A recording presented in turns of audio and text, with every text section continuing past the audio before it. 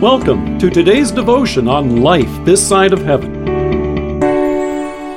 The Word of God from James chapter 5, verse 16. The prayer of a righteous person is powerful and effective.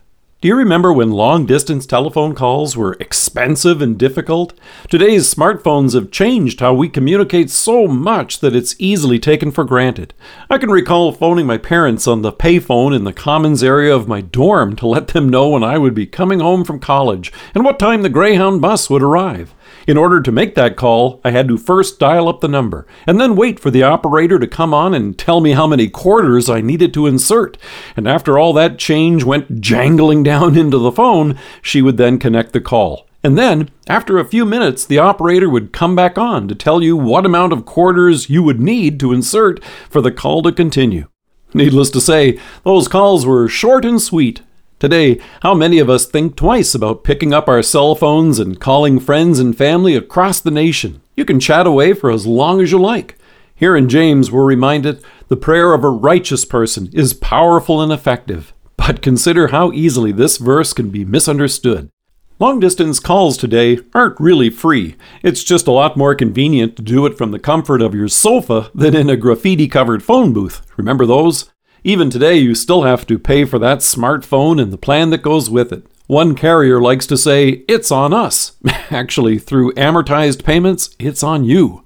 But there's no hidden cost in this direct line of prayer that you and I have with God. It comes as a gracious gift. When James describes the prayer of a righteous person, this righteousness isn't some innate goodness and wholesomeness in us that we like to imagine. It's spoken by penitent sinners like you and me who trust in our Savior's mercy and through faith rejoice that He has described us to be righteous in His sight. Our righteousness is God's gift to us in Christ, and as His righteous children, we get to pray.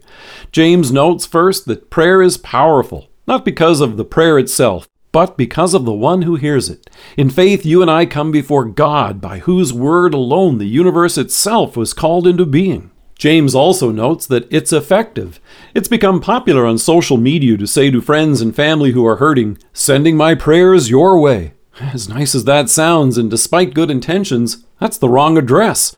In Hebrews we hear, let us then approach the throne of grace with confidence, so that we may receive mercy and find grace to help us in our time of need. In faith, we bring our prayers to God and are blessed to hear our Savior say in John, I will do whatever you ask in my name, so that the Son may bring glory to the Father. The prayer is effective because the one hearing it is effective and is able to do what we ask according to His will.